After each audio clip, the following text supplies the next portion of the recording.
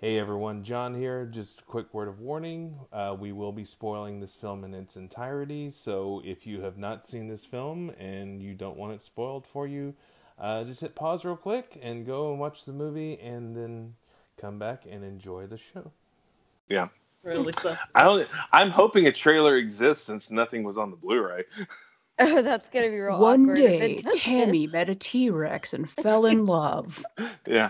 Okay, Brianna, if I can't find a trailer, you're making one for me. I will give you $20s of dollars. Oh, okay, wow. I'll make the sound effects. There you go. Oh God, can we just do this? Yeah, we can do that. Oh my god. Okay.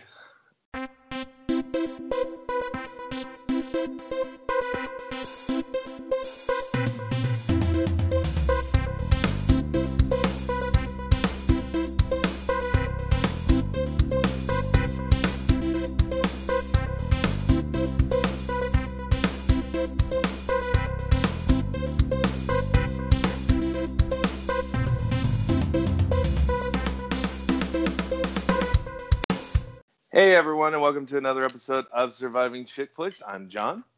And I need a new co-host. I keep telling you, you're supposed to keep that secret till the end of the show. Well, this week, as we have been joking about it off and on, but I finally got my way. And in case you somehow didn't read what you downloaded, we are talking about the grossly overlooked for an Academy Award 1993 classic, Tammy and the T-Rex. Okay, that's not even right. And because my co-host has had something of a sour attitude towards this movie, I needed help. So we're bringing in some guests and new people to the show. So Amanda, Brianna, why don't you introduce yourselves? Hi, my name is Amanda Spangler, and I am here for your pleasure. I am a screenwriter. I have written a book that I'm putting out there, and I'm in theater, all realms of it. And I am happy to stay. I have recently seen Tammy and the T-Rex. And I am Brianna Beard, and I have even more recently seen Tammy and the T-Rex. And I am also an author and a Twitch streamer. And yeah, I'm still processing this, if I'm being completely honest. I am still... Yeah. All right. And this episode is going to be broken down into Team Sammy and Team John. Yeah, so whoever you like best, that's the position you take towards the film, not your actual feelings. So, Darn it. All right, so normally we ask the question, I normally ask Sammy when the first time she watched this film, and it's usually a film I pick, so therefore it's, like 3 days ago is her answer. But I specifically just want to ask Brianna, when was the last time you watched Tammy and the T-Rex? Approximately 20 minutes ago. Is when I finished it, at least. Yeah, very short film. That is the best answer. I had to break it up into parts because my brain could not wrap around the just absurdity of it all in one sitting. I started watching it yesterday, and then I had to take a break, and then I came back to it this morning, and I'm just like, oh, well, that happened. See, I don't know if that's like the better approach. Part of me wishes that I would have done that, but on the other hand, it's kind of like a Band-Aid, right? Don't you just want to rip it off and get all the pain over with at once? Exactly. I mean, that's why... And that's part of why I made you and Amanda watch it together, and so I could watch you watch it. Did you have fun? Did you enjoy it? I did. There was surprisingly less yelling than I anticipated, but, I assume that was because Sammy didn't want to scare Amanda's animals. Oh, they're fine. I had no idea though how much of like a Tammy and the T-Rex stan that your roommate was, John. I was shocked too, because whenever I said that's the next episode and that we were watching it together, he was like, "Can I come?" I'm like, "Yeah." I was like, "Hold on, let me ask the homeowner." But yeah. And homeowner says yes. Homeowner said yes. So All right. So, Tammy and the T-Rex. Let's play the trailer, and then we'll get into what I inevitably assume is going to be three women yelling at me for an hour. Woo! Best time. Everything in Tammy's life is just great. But when you're young and in love, life can get very complicated. Especially when it involves an insanely jealous creep. That's my lady, all right? Late night phone calls. I want you to come over. Yes! Sneaking around in your own house. Did you lock the door? Don't worry. Your boyfriend getting dumped in a wild animal park. And a crazy doctor. Well, that's it. Who turns out to be a mad scientist. And if you're going to make an omelet, you have to break a few eggs, right? With an insane invention that only needs a brain. But this Tyrannosaurus Rex just wants to be a party animal.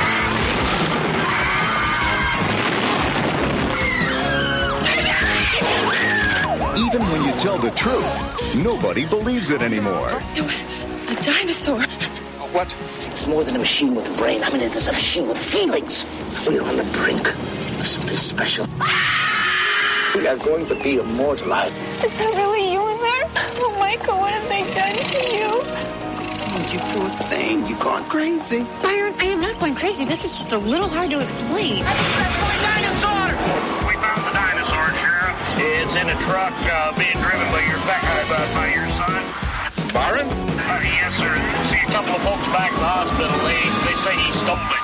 Stole what? The dinosaur. Oh, Jesus. That is my dinosaur that you are threatening. I made him and he is mine. What are we going to do? I will give you immortality. Not if Tammy has anything to say about it. Tammy and the T-Rex.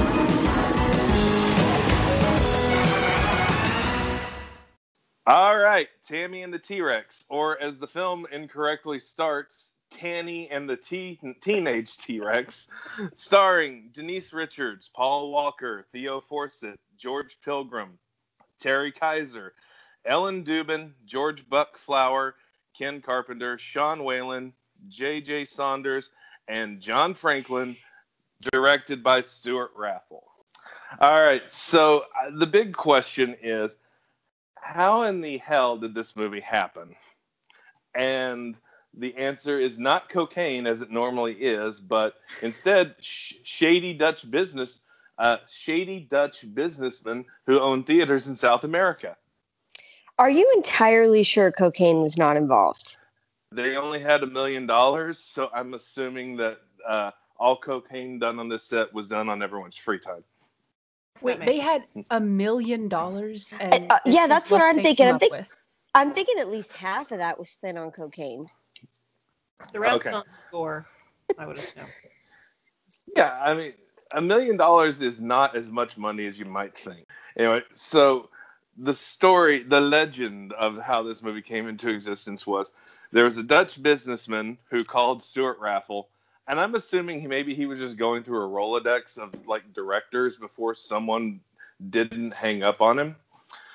But Stuart Raffle entertained his phone call, and basically the businessman was like, look, I've got a giant animatronic T-Rex that I'm sending to Texas in about 3 weeks. I want to make a movie. I want to make a movie with it, and I have $1 million to spend. And Raffle was like, all right, cool. What's the story? And he was like, that is your problem.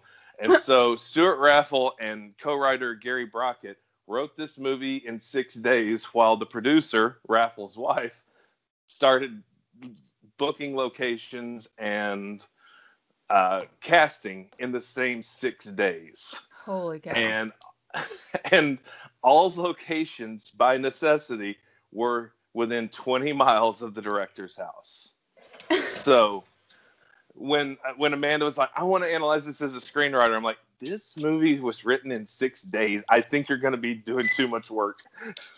Okay. Oh, wait, hold on, though. Can we talk about that for a second? Because honestly, I don't think that's an excuse. Like, we're cutting the movie a break because of how quickly it was written. But if I'm not mistaken, Wasn't Scream written in like a weekend?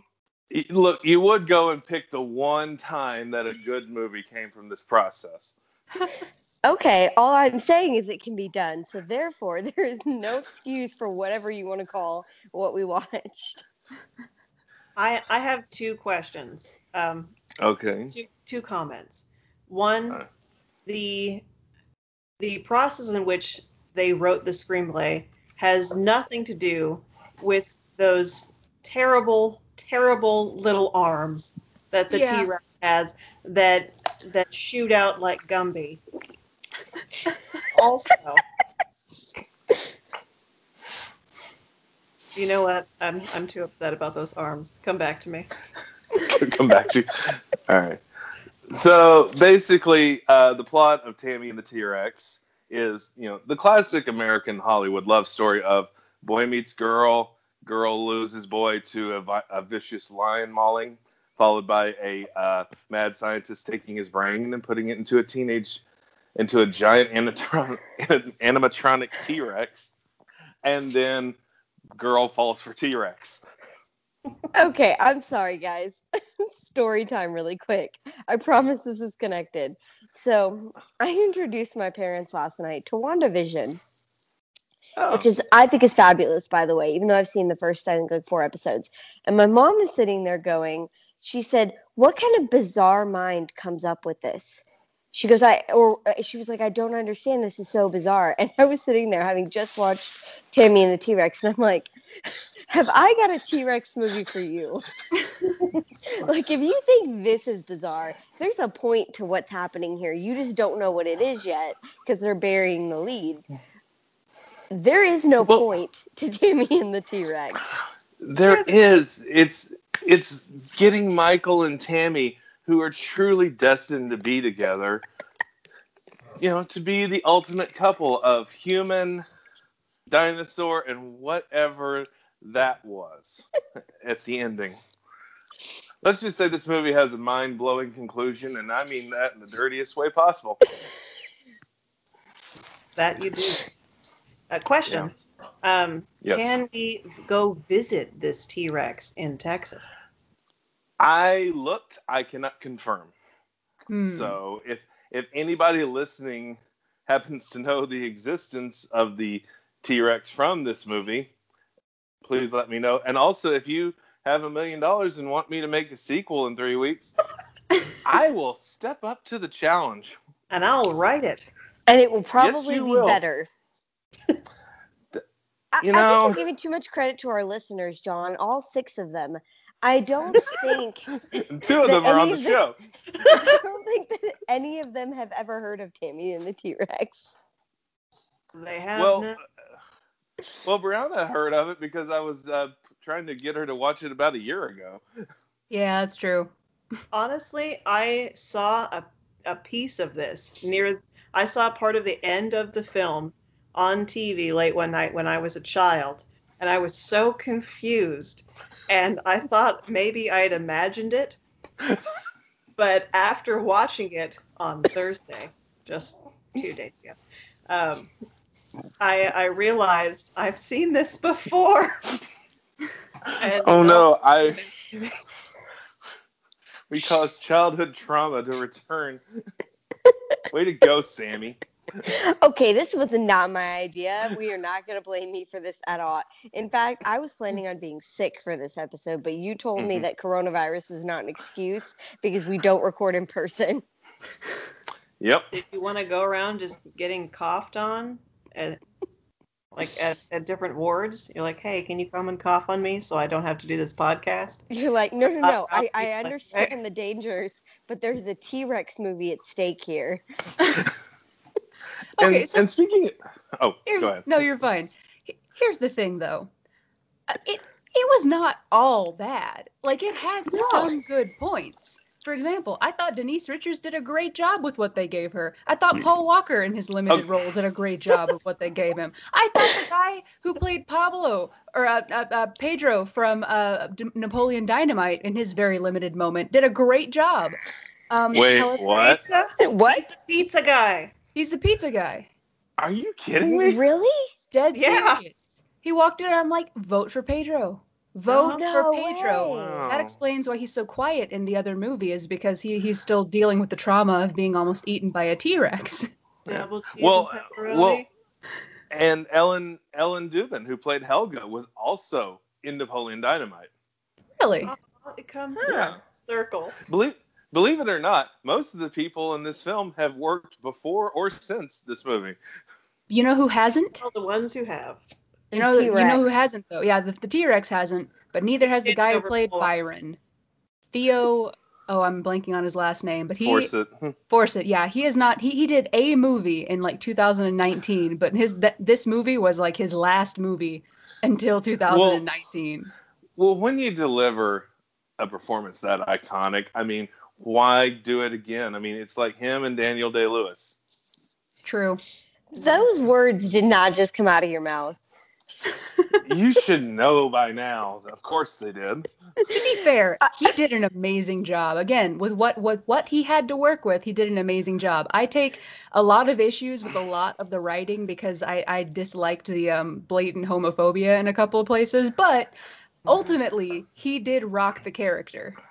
Yeah. I second what Brianna said. Like, I think that a few of the actors did a really good job with very, very poor, to put it kindly, the nicest word I could think of, material. Like, I thought Denise Richards did, okay, apart from a few points, like that very, very awful faint in the hospital room, Denise Richards did okay.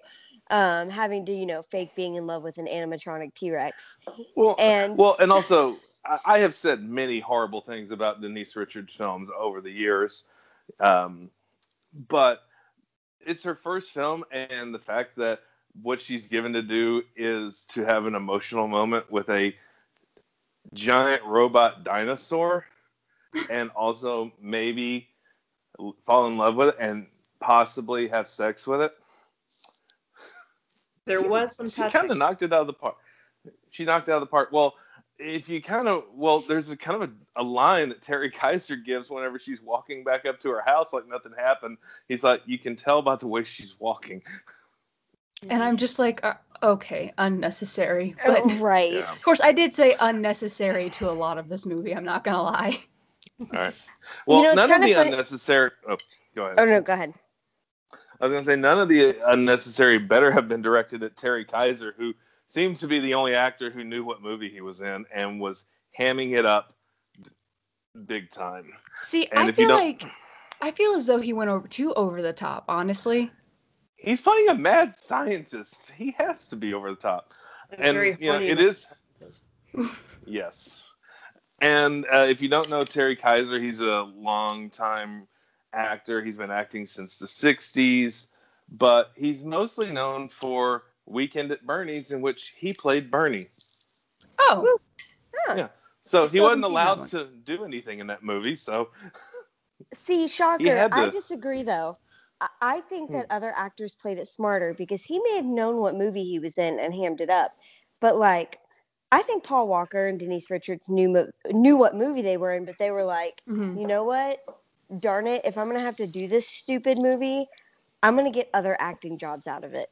Yeah. So, and this does not come from a place of bias at all. Not even a little bit. But I definitely, like 2 minutes into the movie, the only redeeming quality was Paul Walker. Like, that was the reason I was sitting there. You mean it wasn't the cheerleading routine? I assume that's what that was, and the terrible, god-awful soundtrack to this movie? Oh my goodness, the sequel could be Sammy and the T-Rex. Oh my god. Oh god. Yes! Yes! Think about it. Tammy grows up. Itself. No, think about it. Tammy realizes that, her moment with before he was turned into a T-Rex, turns out she's pregnant. Turns out she has a daughter. Turns out the daughter, for some reason, falls in love with a different T-Rex. See, this writes itself. Played by Joseph Gordon-Levitt. Yeah, of course. And I do not endorse this at all. And we could probably get Denise Richards for $100 and a Pilates gift card. Look, you can't bring Denise Richards. You can't bring Paul Walker back, so I think the franchise is dead. Well, you say there goes the Well- ending of the film. Thanks. Well, we have a warning on this episode that we're spoiling it in its entirety.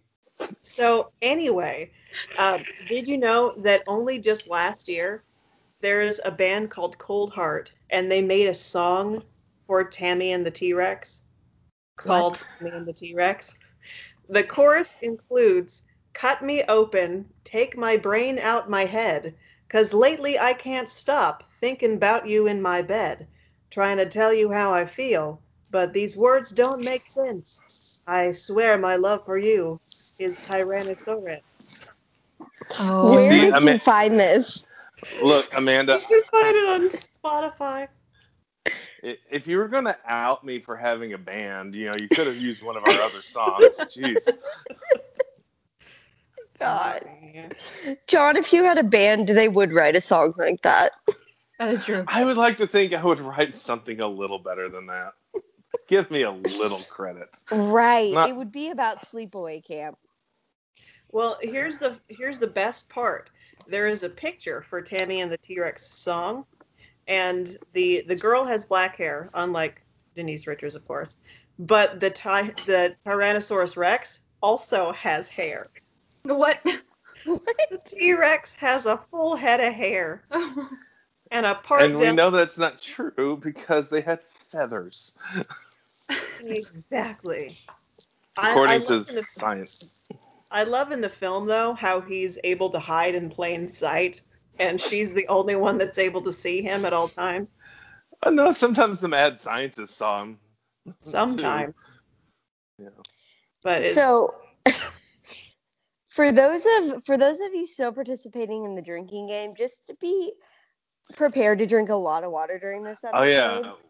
Yeah, we have dropped the name Sleepaway Camp several times. Yeah, because there may be a few comparisons, starting with, I think I was like, I don't know, maybe 5 minutes into this film before I realized that the plot of this movie was already better. And then you changed your mind about 20 minutes later. Right, and I And did then, a major reverse and then she course. changed it again. Yeah. Look, that chase scene through the orchard honestly was just that in itself was just better than Sleepaway Camp. Like that little section by itself. Wait, have you seen Sleepaway Camp? No, I have not. I'm just going off of my feelings. Okay. All right, we're going to have to redo the Sleepaway Camp episode for Brianna. No, we are Yes. not. I am not Sleepaway Camp living through that 2. again. You do the But- second one. I've had enough pedophile jokes for all of my life and someone else's life. I don't think those were jokes. I think those were reasons why that person needed to die. It was a joke to him until it wasn't. Amanda, how are you not working in marketing, doing taglines for movie posters? Because I think that's your calling. I actually already do that. Yeah. So, okay, so I have a few issues with the film. Okay. And, so one, I love how this is one of those cult type films where you love to hate it and hate to love it. But I love the fact that there are certain parts in the film, and I could be wrong, where it actually is very, it's high quality, and it's really enjoyable. And then they turn around, and then in the next scene, it's like, what is going on? My brain's not really computing what's happening right now. And they combine so many different elements of comedy and horror, and it's just like in your face, this is really good, versus this is one of the worst things I've ever seen. How is this even possible? How is this made? But Okay. I may get in trouble for this, but I'm going to defend this movie a little bit.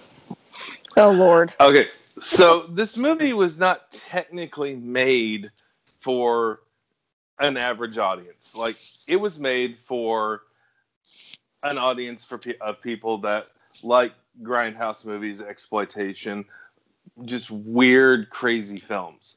And also, it was really made to play in theaters in South America. Instead, this just kind of got dumped unceremoniously on video just as a rental. And also, it was hacked to bits into a PG-13 family film. Mm-hmm. What we saw is the uncensored international, what they call the gore cut. And it wasn't, and that movie and this version kind of went unseen until about 2017 when Vinegar Syndrome, who put out the Blu-ray that I paid money to own, they finally tracked it down, and we have the version that we were always meant to see. But this was a movie made essentially just to be a rental, and then one of those kind of movies that like Sleepaway Camp, like The Room, like these different kind of films that are not good in a traditional sense, but build up an audience to be like, hey, you haven't seen this weird movie? Here, let me show it to you. And it just kind of gets passed around like a cold. Well, that makes sense because the gore in this movie made me more uncomfortable than a Quentin Tarantino film. Same. Here's a funny thing. At least the gore scenes were still in other countries. Like there's the Italian version released it with all of the scenes intact. And then later on, I mean, when they realized they didn't want it to be an R-rated comedy horror, they decided to take all that out and they added it back in later, which I absolutely. Well, and that's also America versus everyone else. Everyone else, yeah. Yeah. I want to pay this movie a compliment, and I'm a little bit hesitant to do that. Someone write down the time that she did this. But I'm going to go ahead and say it. So I want to give the writing just a tiny bit of credit where it comes to Tammy, to Denise Richards' character. So despite like all the weaknesses of this film where writing was concerned, I actually think that they gave her a little bit of a character arc because she started out and I really did not like her from the get-go. I thought she was extremely, extremely manipulative and not all good enough for Paul Walker. He could do so much better. I didn't get manipulative. Well, I mean, that's just because I don't think they did. I mean, they attempted to set up the abuse between her and her boyfriend, but it wasn't enough of a setup for me to. Yeah, but it wasn't enough of a setup for me to really feel like. It appeared more to me the way I was reading it, like she was stringing Paul Walker's character along. Like she wanted him around, she wanted to be with him, but she wasn't willing to break up with this other guy. That's the initial feeling I got until you really got to see how controlling and abusive he was, and then it made sense and she became a more sympathetic character. Yeah, she was doing what she was doing because she wanted to be with Paul Walker, but the character of Billy was still a controlling, abusive figure in her life, even though she broke it off. The school had a restraining order against him, so she was doing most of that to protect Paul because, you know, if they got caught together, he might do something like, I don't know, beat him with a baseball bat and leave him in a lion pit. Oh, wait, that happens. Can I just take just a brief detour for a moment to say that animal preserve was so poorly run? Who keeps jaguars and lions in the same cage? Like, dude, this is not correct. They're not. No. With a road going through the cage, like, where is this place? I love that it's just a wire fence with one little chain on it. And as I pointed out while we were watching the film, I love the fact that they go for the chain that is farthest to them rather than the one that's right there in front. I hope they close that gate up. Well, I will say this. I'm wondering if those animals don't belong to the director. Because Stuart Raffle, whenever he got into the business, he started as an animal trainer. He trained the animals for Dr. Dolittle, the original. Wow. And has done that through whenever he started making films. Raffle started directing in like 1971. He's been making films continuously to honestly varying levels of quality, but he has made films worse than this, if you can believe it. But he's also made films that are actually beloved.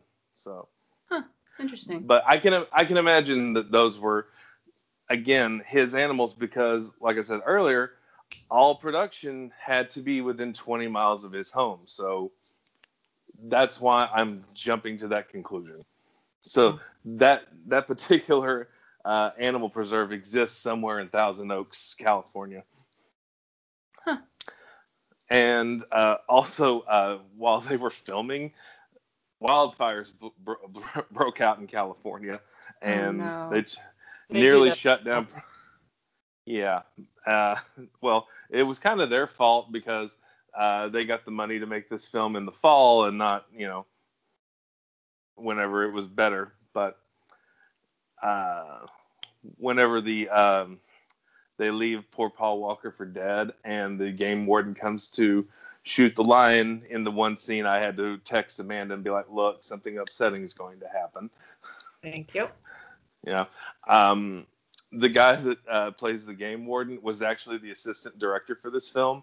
And they gave him the nickname The Fixer because when the wildfires broke out, the fire department told them they had to evacuate. And he said, we don't have to shut down. Give me $200 in cash. Got it from the producer, went off and talked to the fire department for like 15 minutes, came back and said, we've got 2 hours. Because this film had so little money and time, they couldn't afford to lose a day of filming for that. And also, if you ever decide to go back and watch this film again, you can kind of see smoke and the glow of some of the fires in some of the scenes. Fascinating. Nice. Yeah. Huh. Yeah. And also, the Raffle. links you will go to for art. Yep. Can we call this art? Yes. It's a type of art.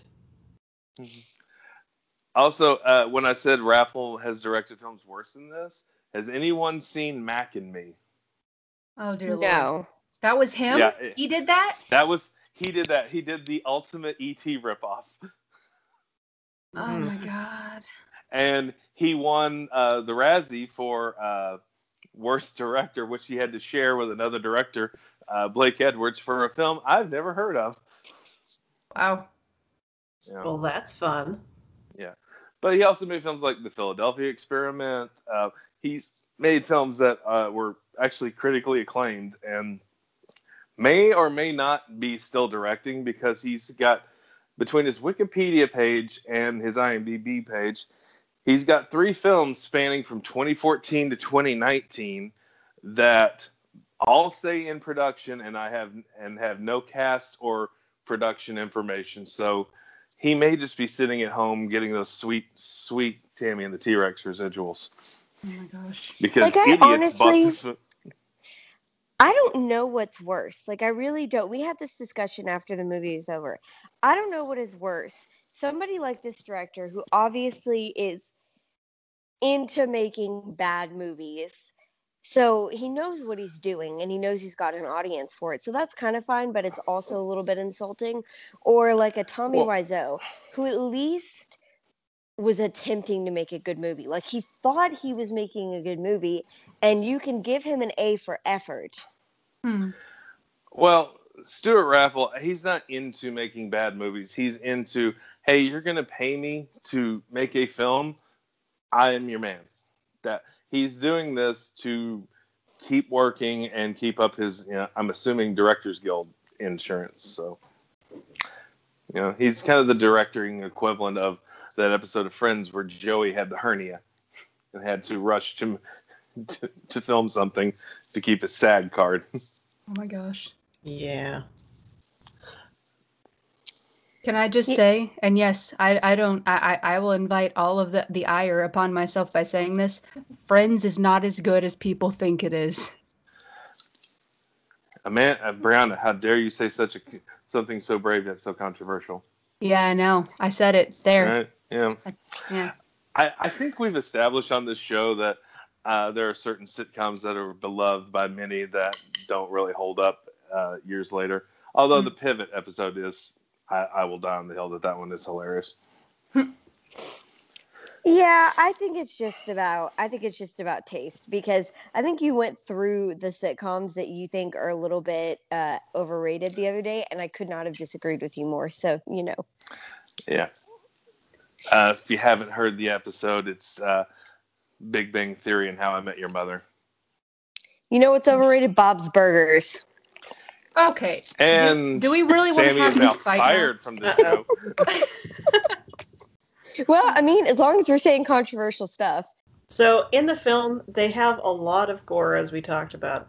But I love the fact that a lot of the gore it's everything you hope would cheese up combined with what actually would happen. Like with the muscle man that gets flattened. His body is like the inside of a quesadilla. It's just all. I thought that was Isaac from Children of the Corn that got flattened. No, he got his head ripped off. Oh, yeah, okay. he somehow sees the T-Rex, turns around so he is no longer facing him, and then waits as the T-Rex slowly puts his jaws around his head and then rips it off. Look, he had to hit his mark. He did. He did.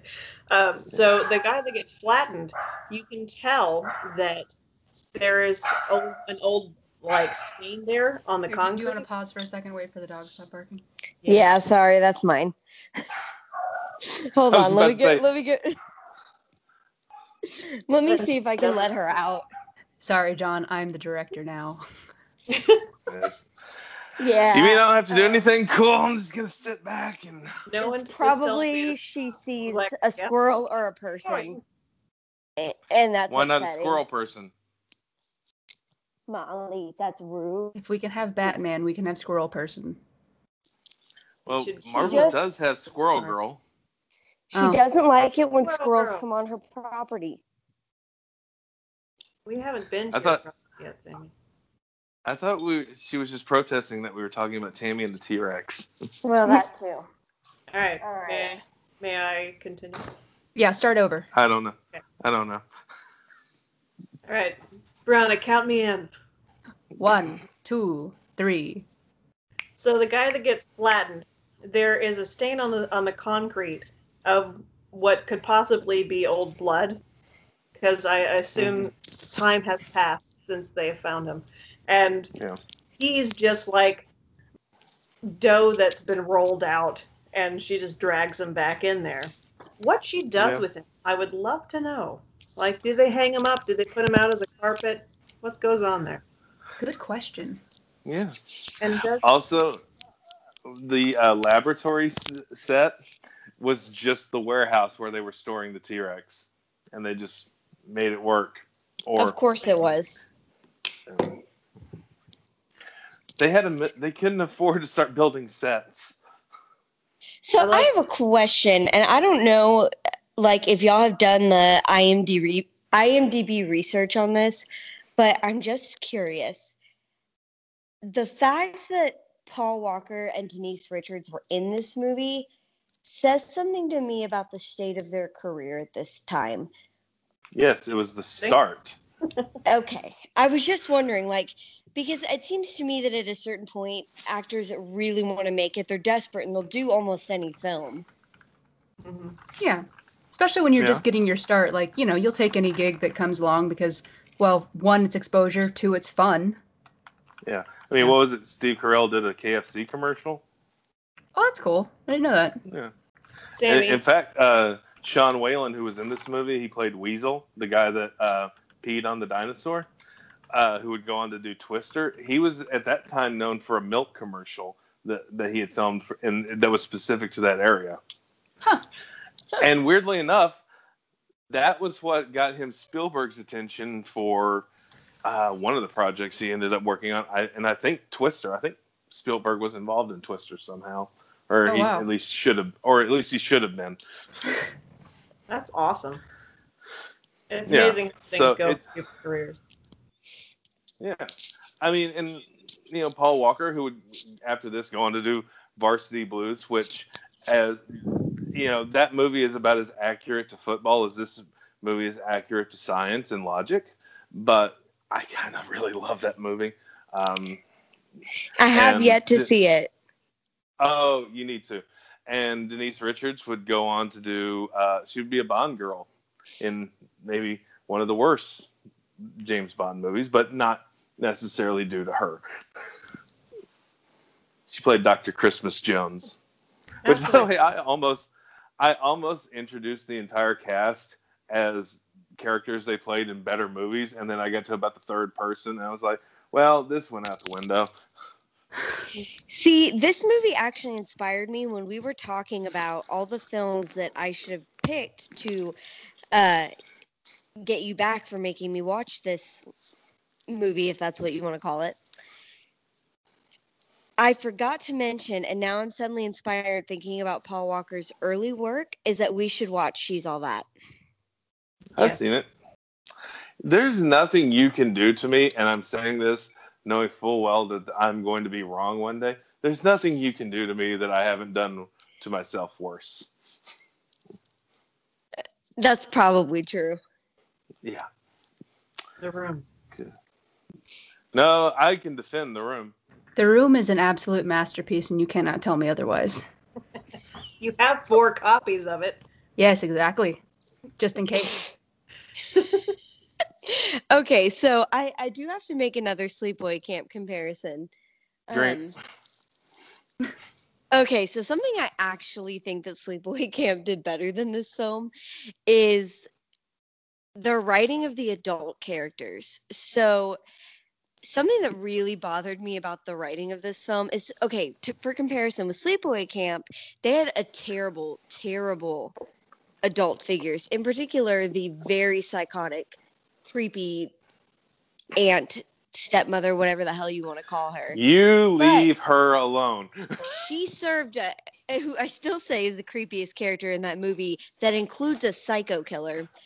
But I think that, you know, she served a purpose, right? Like, she was written with a purpose. Essentially, she is responsible for who the killer became, right?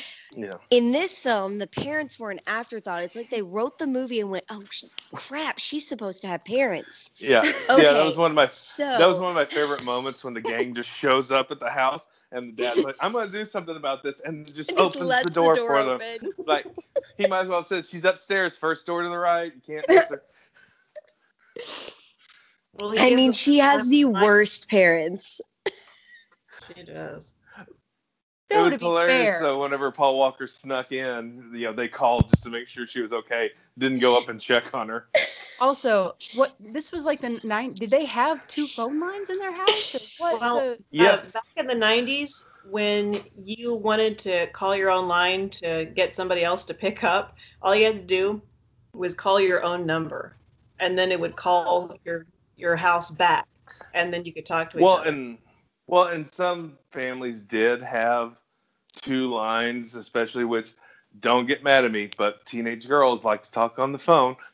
So in order not to tie up the main line, they would give them their own line.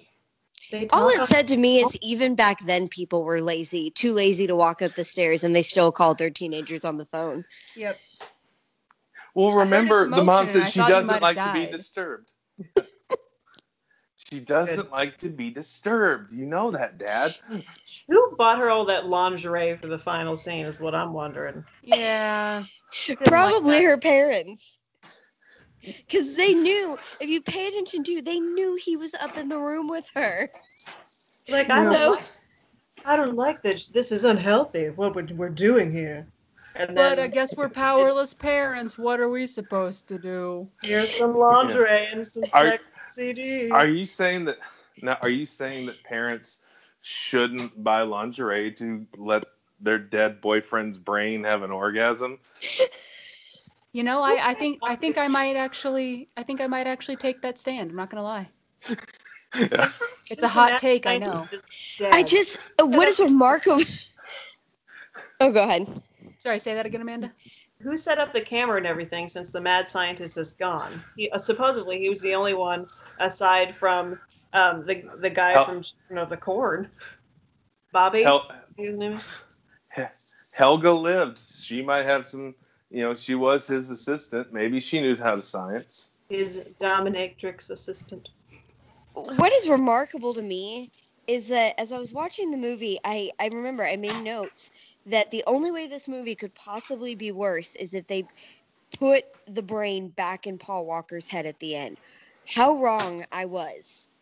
Like, that would have been a better ending than what they came up with. And honestly, I do have to give them credit because I didn't think they could make the movie worse, and yet they succeeded. Okay, I will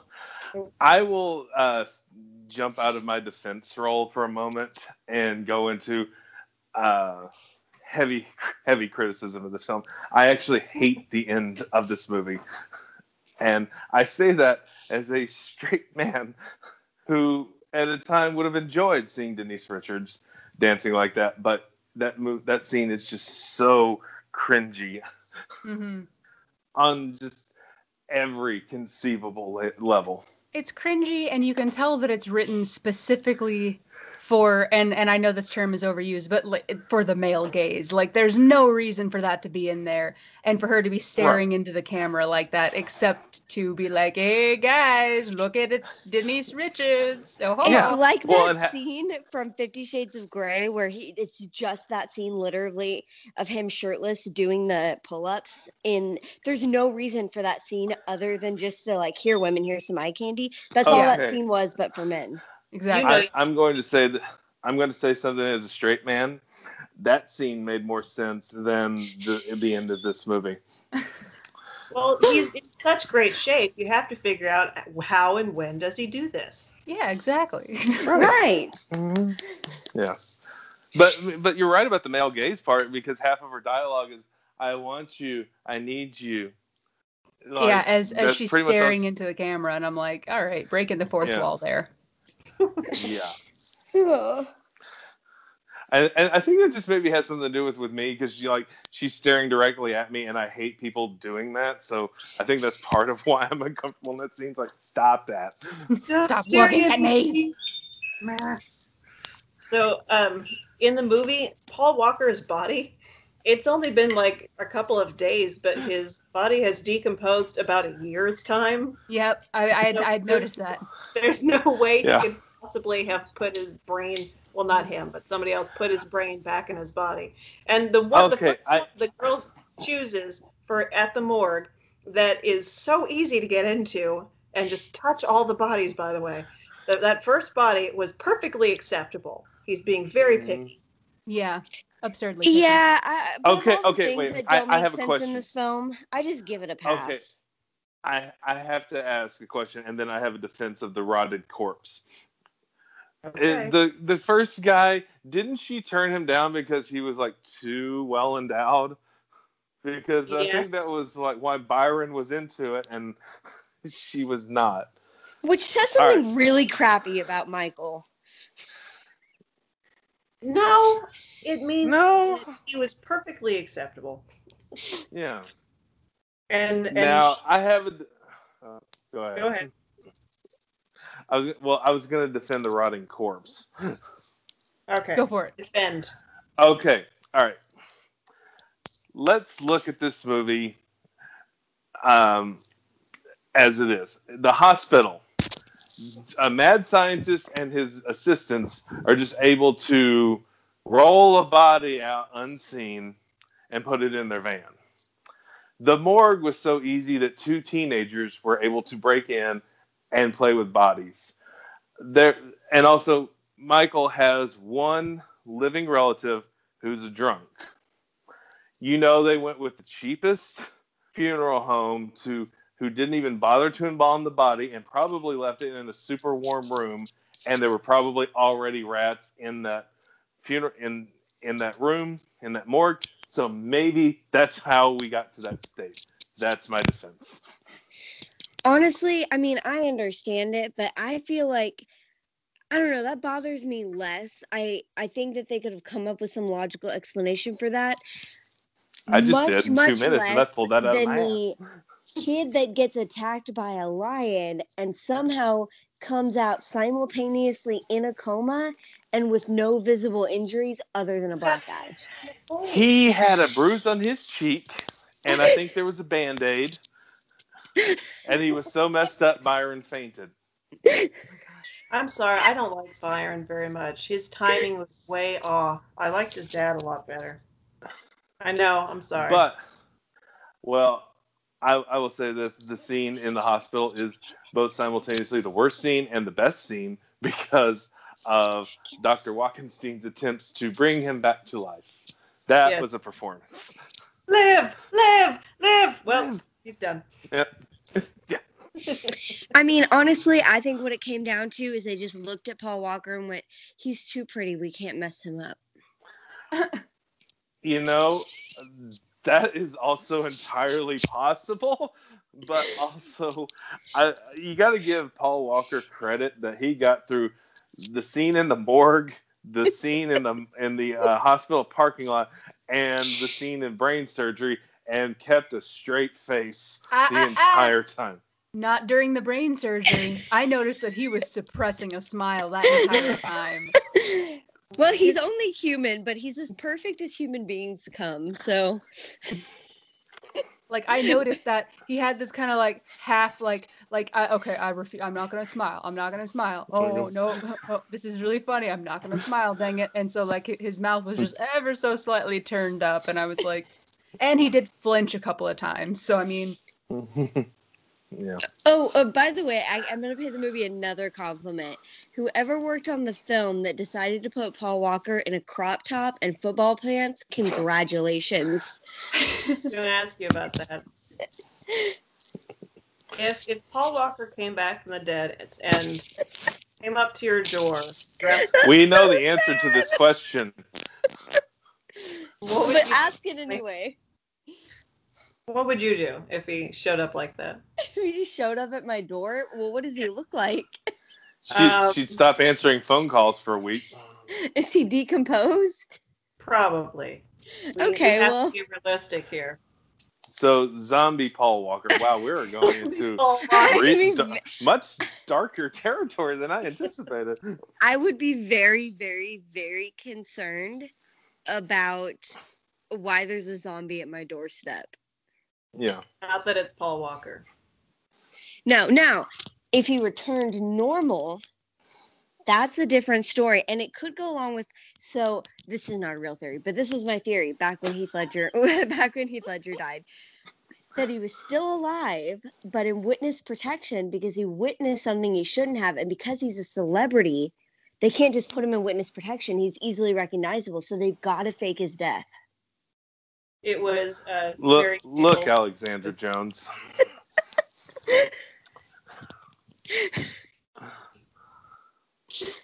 I have nothing else. Go ahead, Amanda. Oh no, not good. All right. So,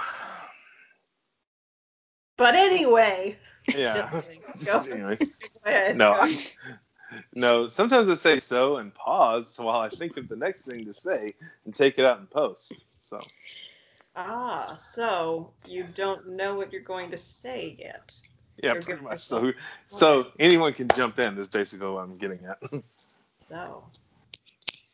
You know, even though it had so very many flaws, and there are so very many things that if I personally were in charge of the film, I would have changed or edited out entirely.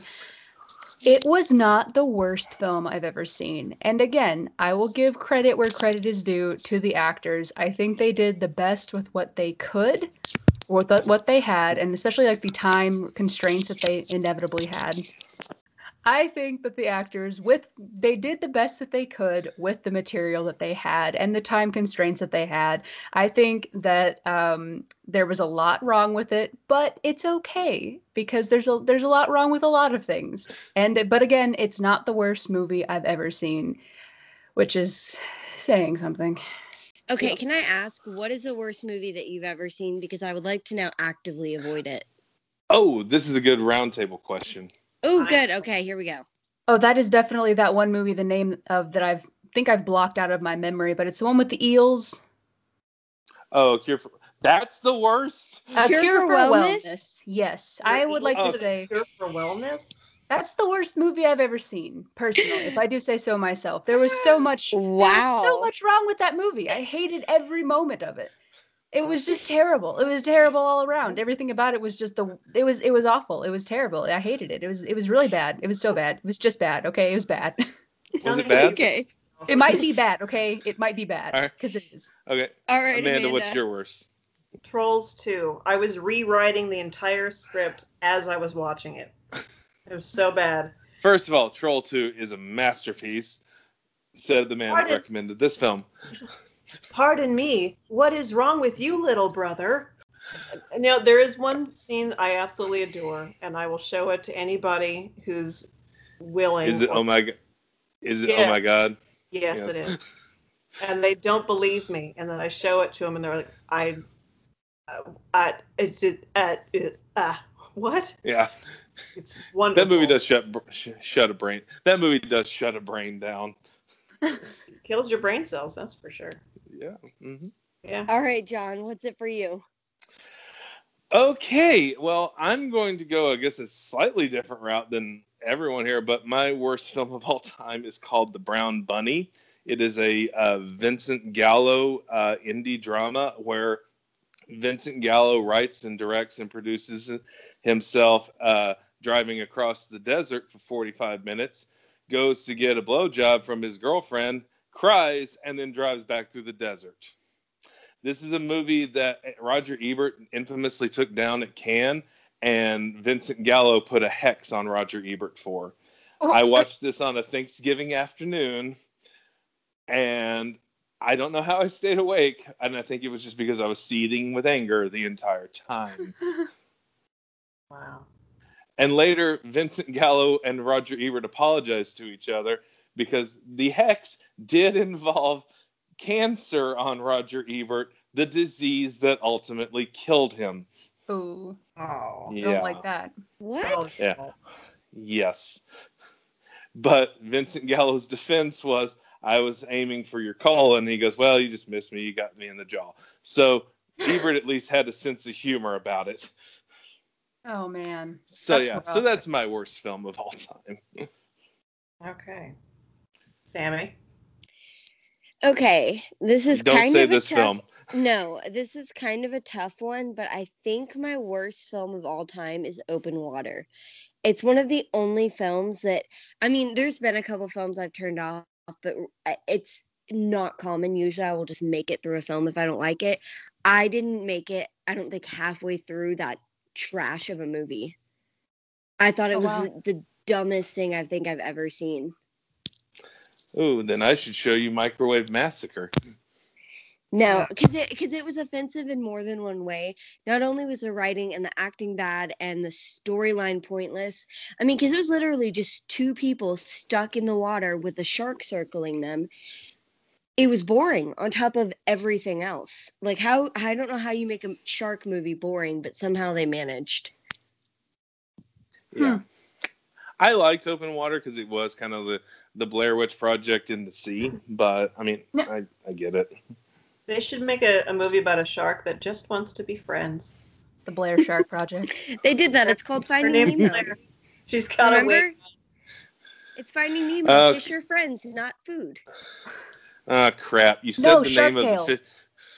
I was going to say Shark Tale, but crap. Sammy, you said the name of the fish movie on the show, and now Zach, my coworker, is going to be insisting that we cover this movie. Also, controversially, I've never seen Finding Nemo. What? Yeah. You have to see Finding Nemo. Were you in a coma honestly, when it came out, or what happened? I feel like I now feel like watching Finding Nemo because we mentioned it. I haven't seen about half of the Pixar films, and the reason is it's been a combination of time, money, and me being like, no, I'm an adult. I want to see adult movies. Meaning films for adults, not porn. But also sometimes I've mentioned on the show, I've been a paid film critic, and there's nothing more weird than as a single man going into a room filled with children just to watch a movie by myself. That's why you bring us. Right. Y'all That's weren't fair. But available half the children's movies are the best. Yeah, my defense is half the time y'all weren't available at 10 a.m. on a random Friday, and also I don't think I knew half of you at that point. Yeah. Actually, I don't, yeah. If you're going All for right, something that's more recent, Punch Drunk Love, I did not appreciate that movie at all. I know some people. Well, this is Amanda's first and last time on the show. I knew it was you. I knew it was you that said something about it before. I love that movie, and that's my defense on why Adam Sandler is a great actor. One of my defenses. John, I will say this. To help you out a little bit, we cannot do Finding Nemo on this podcast because it does not fit into our criteria. So there you go, Zach. Yes! That's okay. Just keep swimming. Yeah. All right. I think that's a good segue. Why don't we start asking the big questions, Sammy? So, first question: what are the things you like about this film that we haven't already talked about? Why don't we start with Brianna? Oh yeah, that works. I'm sorry, say that one more time. All right. What are the things about this film that you liked that we haven't already talked about? Hold on. Oh God, the editing I'm going to have to do on this show. The orchard chase. That was glorious. Mm-hmm. In a terrible way. Just I don't know. They're just the giant dinosaur heads sticking up out of the box in the back of that truck, and I'm like, do they realize how heavy dinosaurs are? Even animatronic ones. Like there's so many issues there. But yeah, that and the sheriff did a good job of just being in disbelief the whole time. Although I really think he should have slapped his deputies down when they said that homophobic thing about his son, but that's okay. Yeah. It was the 90s. Yeah. Maybe not so fun fact. This is the last film credited to J.J. Saunders, who played the sheriff. Mm-hmm. And of his last 3 films, 2 of them were directed by Stuart Rafel. Interesting. Yeah. Also, that was me being sarcastic. It was not okay just because it was the 90s. I just felt the need to clarify that. Yeah. And also the 2 homophobic dipshits, as Joe Bob Briggs called them, Tweedledee and Tweedledum. Those are both like legendary like character actors from like the 70s, like exploitation and grindhouse era. The heavier one, George Buck Flowers, he basically has played a bum or a homeless person in like almost every single John Carpenter film from I think Halloween 2 to like Prince of or In the Mouth of Madness.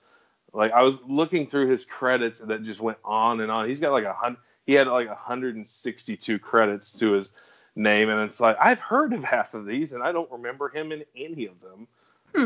And he's also a screenwriter in his own right, but the films he wrote, the one any of y'all might have heard of, and it's only if you were up late in the 90s watching Skinamax, was the Bikini Car Wash Company. Gives you an indication of his talents as a writer. Yikes. Yeah.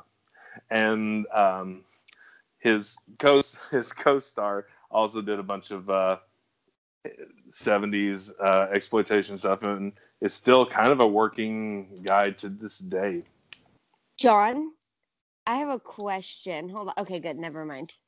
Okay. All right. I wanted to make sure you were recording because on mine it did not show you were recording. It shows on mine. But I see it now. Yeah. Don't give me heart attacks. Just because we didn't record 2 episodes. Oh. That sucks. Are you serious? Yeah, it has definitely happened to us twice, and we only man. re-recorded one of them. Well, that was Jackie Brown. Yes, and that was completely unnecessary. Yeah, neither of us wanted to go back and re-record The Bodyguard. No. So people have definitely missed we have coined our best ever episode. We were just flawless. Yeah. We were on point, as the kids say. No, man. So, Amanda, what did you like about this film? So, from a writer standpoint, I really enjoyed the fact that they, even though it wasn't very much done, they gave several of their characters little subplots. They had a great backstory for Byron that I wish they would have tied in a bow in the end, but um, I like the gore aspect of it, and the fact that, like I mentioned earlier, some of it was just way overdone, but some of it was accurate. So the fact that they combined that, even though it was completely wrong, it was very entertaining, and it made you step back and just realize this is a film that is not perfect, and it doesn't expect you to expect it to be. So just enjoy. And I don't. Joe Bob Briggs gave this 4 stars out of 4. Nice. Just saying. Well, I don't get many opportunities to just sit back and enjoy the film as is. I'm always having to break it down and figure out what can be changed here. How could this have been said differently? If I were writing this, how could I possibly make this even better in this scene? But there's so much complexity to what is happening in that scene alone. It's so simple but so complex, and I really enjoyed that aspect of it. If that makes sense. Yeah, it does. All right, Sammy, you're up. Okay. And you have to say things. Okay, what I liked about this film, Paul Walker. Okay, I'm done. Just kidding. Okay, I'm a little bit serious.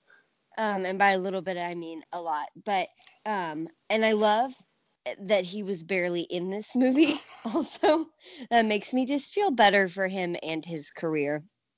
Because this movie really, I went in anticipating that it was going to ruin him for me because I was going to be so sad that he chose to do this film. But he was such a small part of it, and he did so good with the limited role and subpar material he was given that I will give him credit for doing it. In all seriousness, the other thing that I did like about it was I think a lot of the humor was on point. I think that some of the comedy was really well timed and well executed. So that's actually, I don't know much about the screenwriter, but of all the things that they did, I think that their comedy was pretty decent.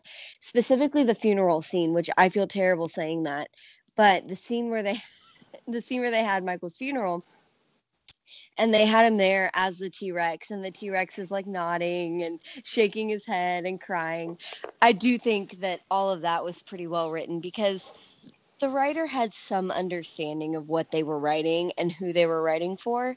So I will give them that credit.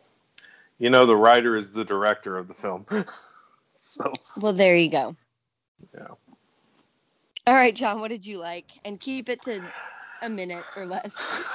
We're not going to have the Boogie Nights just unloading of things.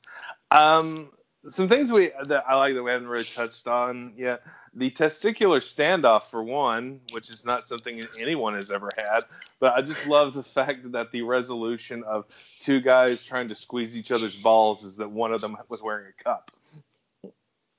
And it was the smarter of the 2. Oh my gosh.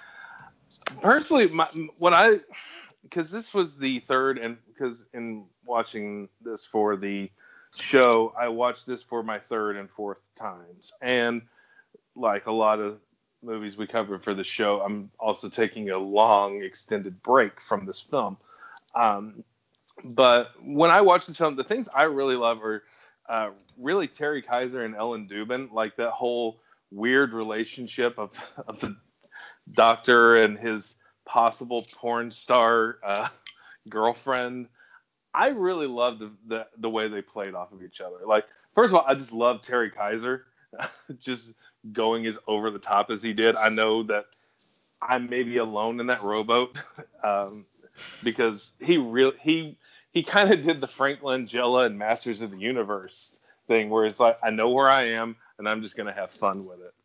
But I really like those two characters, and I love the fact that this movie made me give a compliment to Denise Richards as an actor, because I've never really done that.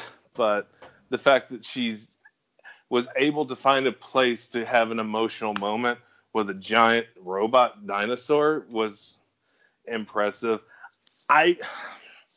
Sammy's gonna think this is kind of heresy, but I'm not really a big fan of Paul Walker in this film, because I've seen him be so much better in other stuff, including Too Fast, Too Furious, the one I hate. No, actually, I will accept that, because you may consider this heresy, but even though that is the worst of the franchise, by far it is leaps and bounds better than this movie. So I'm not going to argue with you there. That is kind of an apples and oranges kind of thing, because, two different, types of films and two different types of things asked of this man. And also my first introduction to Paul Walker was Varsity Blues. So for me, he's always that character in everything he does. I think I do need to see that. You do. It's fun. It doesn't age well, especially through the 2020 lens, and I actually haven't watched it with a 2021 lens, but it was kind of not woke then. But that was a movie I would watch basically during football season throughout the week on video leading up to game day. Yeah, I'm that sad. So I'm going to ask everyone to keep this brief. Starting with Brianna, what did y'all think sucked about this movie? I'm timing. Well, yeah, I don't know. Like I said, the homophobic comment was the thing that just really that for some reason blew away every other negative thing that I thought about the movie. I was just like, no, I take it back. That's the worst part. Yeah. And well, my only defense of that, which is not a defense at all, is they at least gave that to the two dumbest people in the movie. So yeah, I just wish there had been some sort of comeuppance for that, I guess. Yeah. Like maybe the dinosaur stepped on them. Yeah, heck, I am all for foreshadowing oh, this is a bad person because they said something that was bad, and would you look at that? They got their comeuppance for it. Yeah, it would have been very obvious what they were trying to do if they had done that, but at the same time, I would have been perfectly fine with it. However, as far as non things like that I thought were the worst part, Billy's crew was just I just, why were they there? Why were they like that? Why were they so loud? They covered up so much of the very important and probably, I would say life-changing dialogue, with their, jeers of no, get him, Billy, during the, as you said, the crotch grabbing incident, which testicular torsion is not a joke. It does kill. So. Thank you, doctor. Glad I could be of service. Yeah. All right, Amanda.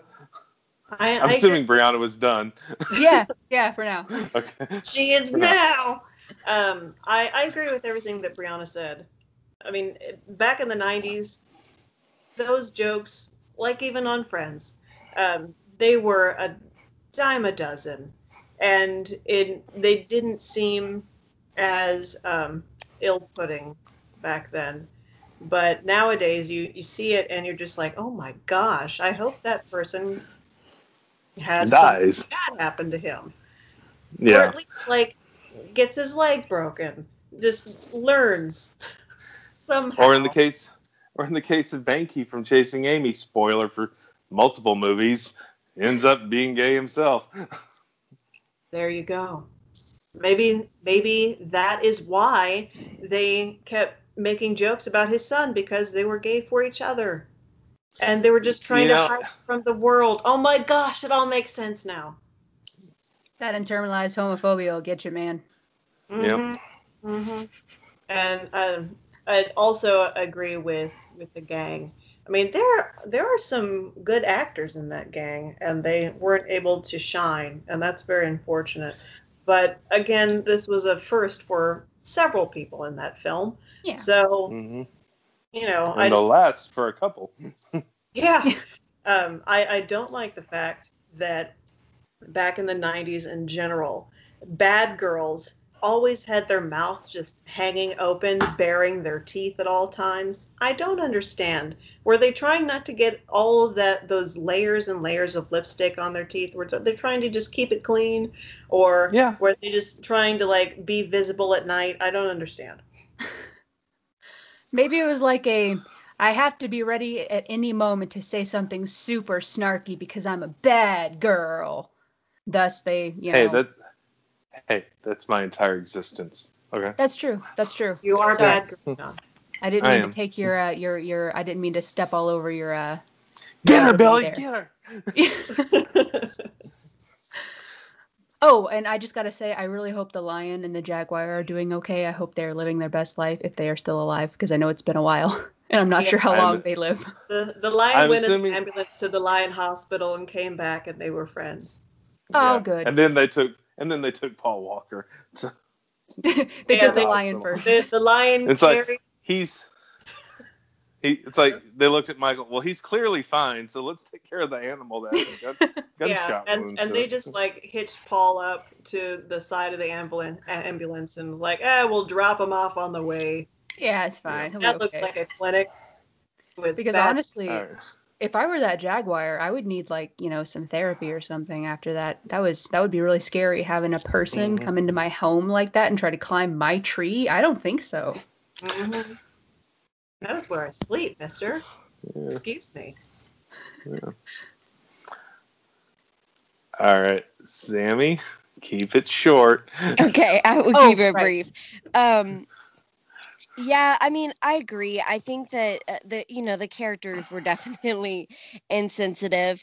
And I'm gonna kind of echo what you said. It's not at all defense. I think um culturally is not the right word necessarily, but for the time period, was it realistic? Was it accurate? Probably, which is why they didn't think twice about putting it in there. Yeah. Well, and I'll give you the Kevin Smith defense. You put which is not the world's best defense, but it's a defense. You put that dialogue into people to indicate they're not good people, which is why I'm one of the few people that doesn't bat an eye every time Tarantino has someone using the N-word, because he doesn't write movies generally about good people. So Right, exactly. Say the N-word. Do what? They don't all have to say the N-word. They don't have to. Moving on. I don't want to have the N-word debate where I'm on the end of defending Tarantino. So Right. it's like, please, let's not have that. So apart from that, I mean, really just okay, so this is what bugs me. I'm not a fan of, so I want to keep a consistent argument here.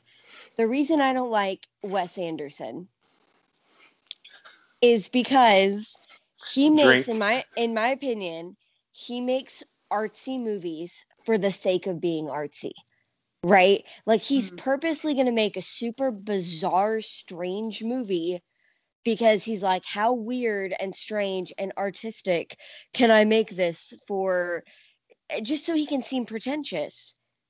That is how I feel about people that specifically make dumb movies for the sake of an audience, like people that are into exactly this type of genre. They're going for 2 hours of really lowbrow entertainment. So it's the same thing. Like I just like the middle ground, right? You leave Wes Anderson out of this, okay? Yeah. I'm But sorry. if I it- have if strong it- feelings about Wes Anderson. If it wasn't for Wes Anderson, no Starbucks barista could go to the movies. Hey, you leave Starbucks out of this. Yeah, I understand that Wes Anderson actually does make some good movies, and I get that. I'm just not a fan of his style. And I'm going to say something even more controversial. I feel the same way about Tim Burton. Like, I'm sorry. I'm aware of how talented he is and how much people like Tim Burton. I do not care for his style. Does it mean he doesn't make on occasion a good film? Absolutely. But on the Well, whole, not I'm since not a huge fan of his 1999. style. So these movies are very, to me, this is a very similar thing. Is it fun to sit down with your friends and watch this type of movie? Absolutely.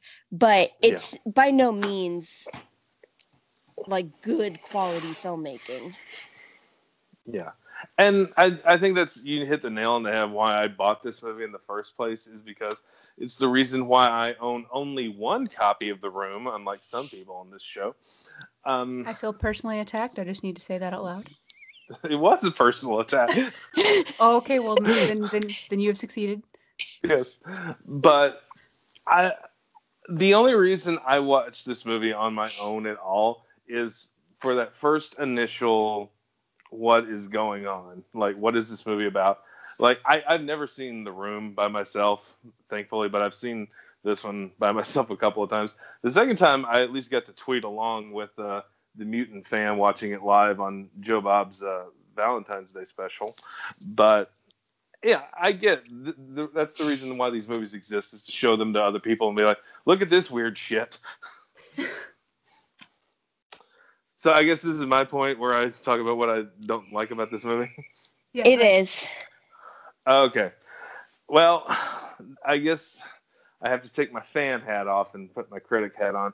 Like I said earlier, I hate the end scene to this movie. I just think it's just so cringy and terrible. And I think most of the dialogue in this movie is cringy and terrible. There are some gems occasionally, but for the most part, this movie is pretty terrible. I objectively admit that. I think I do agree with, we could have used less of some characters and more of others. Like, maybe not necessarily more Paul Walker, but give Byron more to do. Get more into the relationship between him and his dad. Lose Tammy's parents because they were useless to begin with. And we could definitely lose the two redneck cops. And give me more Terry Kaiser and Ellen Dubin. I wanted more of them. So, I mean, I really don't have anything else to add because everything has been pretty much adequately covered, I think. I think it's time for the big question. And since we've been doing this in order, I guess we'll start with Brianna. Did you survive? And just so y'all know, we have no criteria for determining whether or not you survived. It's the criteria that you decide determines whether or not you survived this film. See, I feel that I survived out of sheer force of will. I refuse to let this bring me down. I am a fighter, and I will forever be able to say I survived Tammy and the T-Rex. Yeah. Well, that's a new one. Yeah, I do. Sammy's gonna be using that one. Like, I survived by sheer force of will. We should have done this before all the boys movies. But okay, like you are done making that joke because you survived 2 out of the 3. They don't know that. They do now. But I wonder if your reaction, though, Brianna, would be a different level of survived had you been able to watch it with other people. Possibly, because I could have had my own running commentary instead of just to the ghost that lives in my apartment. It would have been to people who would actually give feedback. Yeah, you've been like, you could just tug on the shirt sleeve, like, is this really happening? You're all seeing this, correct? I'm not the only. Yeah. This isn't a mass hallucination, right? Right? It could be. Still could be. That's still a possibility. All right. Amanda, did you survive? My name is Amanda, and I survived Tammy and the T-Rex. Hi, Amanda. Hi. We were all supposed to say that. Oh, hello, yeah, I forgot Amanda. It's too late now. Oh, okay. We tried. Yeah. Sorry, I was getting a donut and stale coffee, so. Boo. Well, at least the donut. All right, I have to know, Sammy, where did you land? So I had to give this a lot of thought, guys, because really Like- the only thing that I can compare this to that we have watched, Drink. that we have watched for this podcast, for those of you playing our drinking game, I'm very sorry, is Sleepaway Camp, which I did not survive. So I really struggled with whether or not I survived this film, because usually the questions I ask myself are, would I watch it again? Would I recommend it to anybody? And what the hell is wrong with John? Sort of. So this is weird. I really kind of hate to say this, but the answer, would I recommend this to anyone, is absolutely not. Would I watch it again? I kind of compared it because I definitely would not watch Sleepaway Camp again, except under similar circumstances or at gunpoint. But I think with a group of friends, I would probably watch this movie again. So I'm gonna go with barely survived. Just based off the fact that there was enough comedy in this film that it sort of ended up redeeming itself. Now the ending nearly killed it. Like, I almost did not survive, and I had to give it a lot of thought because of how terrible the ending was. But yeah. I think I barely survived. So, John, did you survive? First of all, my 5-star rating on Letterboxd for Sleepaway Camp is upset right now. Believe it or all right, so we have established in this episode that I own this movie. I paid money to own a physical copy of this movie. I've seen it 4 times. But believe it or not, I actually had to think about this because this is not a good movie. Is it a fun movie? Yes. Good and fun are not necessarily in the same thing.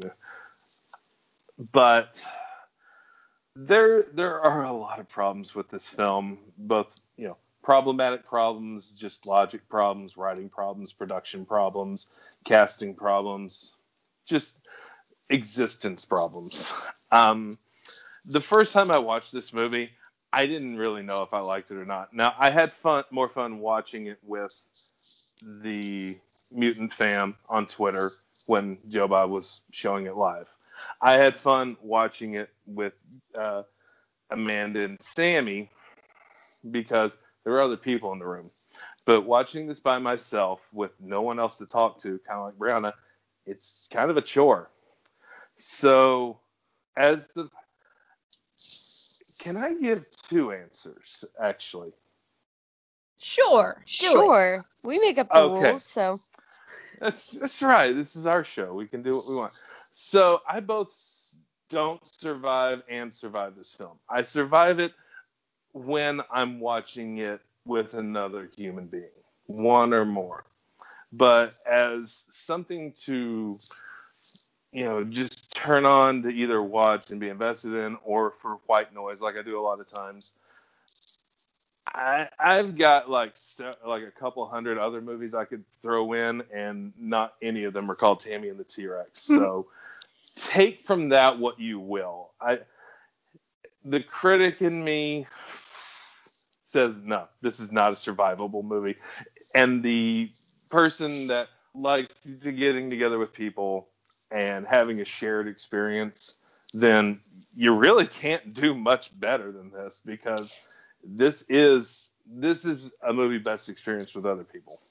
Can I second that, actually? Because that better defines how I feel about this movie. Yeah. And I like to call it the Rocky Horror Picture Show effect, because there is not a movie that more describes my feelings about Rocky Horror than unwatchable and unsurvivable on your own.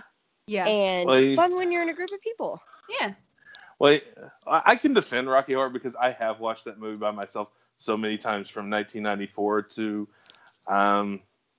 didn't do it last year, so sometime this year I will probably see Rocky Horror on my own. Rocky Horror is also one of those things that I found late night as a child, and I was like, "What is this?" But I mean, it was like almost every night. I don't know what channel it was, but it was the same channel as the one I found Tammy and the T-Rex on.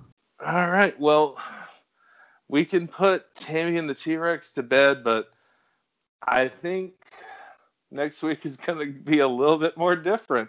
Sammy, what do we got going on next week? So next week, finally, I get back control. And we are going to watch... You get control for 2 weeks. Okay, so next week, we're going to take our very first foray into the world of Aaron Sorkin. And we are going to watch Molly's Game. And so just be prepared, because it is definitely going to be at least a 20-minute diatribe on both John and I's love for Aaron Sorkin. I think it's going to be an hour and a half diatribe on how much we love Aaron Sorkin, with the occasional mention of the movie for next week. Because just be prepared to shock everybody. This is something that John and I actually agree on. Wow. It does happen on occasion. Y'all need to it's almost like y'all need to record that or something so that we can have it for posterity. We are heavily considering that. All right. So normally at this point we do ask if Sammy and I have anything to plug, but you know what? We're not going to plug anything this week because I don't think either of us have anything. But we do have guests that probably have things to plug. So Amanda, Brianna, you got anything? Tell people where they can find the things you do. All right. Amanda. Or Brianna. No, I was waiting for Amanda. Oh, Brianna, you go first. Alrighty, sure. Well, again, my name is Brianna Beard. I stream on Twitch as Unlikely Beard, and I write under the pen name Lee Beard, Lee. I have 2 books out, 2 young adult science fiction novels out currently. I'm working on the 3rd one. Which are awesome, by the way. Oh, well, thank you. I appreciate it. It's a lot of fun. And I've watched you Twitch a couple of times, so. Yeah, it's always a fun time. I like to try and build a community of people who just kind of have fun, and isn't that the whole point of Twitch? I think so. Well, I think for some people it's to make money. That's true. All right, Amanda? I'm going to be in a production soon. It's a musical review, but that's all I've got going right now. And do you have anything on the web? Do you have anything on the web that people can find out and see or read or do anything with? At the moment, everything's just a work in progress. So I've got a film that was in production. It's called Dead on Set. It is currently in I've heard of that. Yeah, me too. Yeah, where? I do believe all 3 other people have been in that film at some point or another. It's a zombie comedy short. So once we get that back, it'll be hilarious and people will really enjoy it. And then I will feel comfortable moving on to something else. But beyond that, nothing else really going on right now. I'm just taking a break. It's a nice break. All right. Alrighty. Well, all right. Well, Brianna and Amanda, thank you for finally getting on the show, and hopefully you'll come back, and hopefully you'll both come back for a better movie. Sure, anytime. And yeah, and Sammy, do what? I'm welcome back. Yes, you're both welcome back. Yes, because anything that keeps me from having to talk, go for it. Love. All right. Well, and Sammy, thank you for enduring this movie and not stabbing me. You're welcome. I made sure there were no sharp objects by. Yes. Oh, we forgot to ask Molly if she survived. Molly said she did not. She did not appreciate the negative depiction of the T-Rex. Okay. Her animal brethren, so. Sunshine, however, did survive. She thought the juxtaposition of the T-Rex was pretty spot on. So Yeah, Sunshine was there from the minute we started to the minute we ended watching it. So kudos to her. She was facing the wrong way, but in her heart. Was she? All right. Well, and thank you everyone for listening. If you like us, please give us a 5-star review on iTunes. Follow us on Facebook, which we occasionally do something on. Twitter, which I do absolutely nothing on. And Instagram and TikTok, where Sammy keeps the show alive. If you have a suggestion for us, including to jump off a bridge, please send us an email at survivingchickflicks.com. Actually, please be a little nicer than that. Mostly like a suggestion of what you would like to see. And until next week, thank you all for listening. Bye. Bye.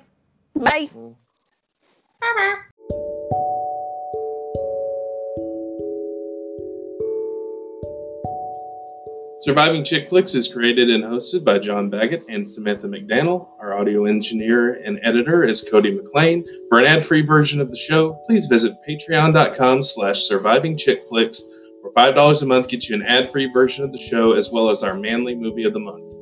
Like us on Facebook, follow us on Twitter and Instagram, and please give us a 5-star rating on iTunes. All opinions are that of the host, and no copyright infringements are intended. Surviving Chick Flicks is a Circle of Jug production, all rights reserved. Now I finally have time to do what I've always wanted, write the great American novel. Mine is about a futuristic amusement park where dinosaurs are brought to life through advanced cloning techniques.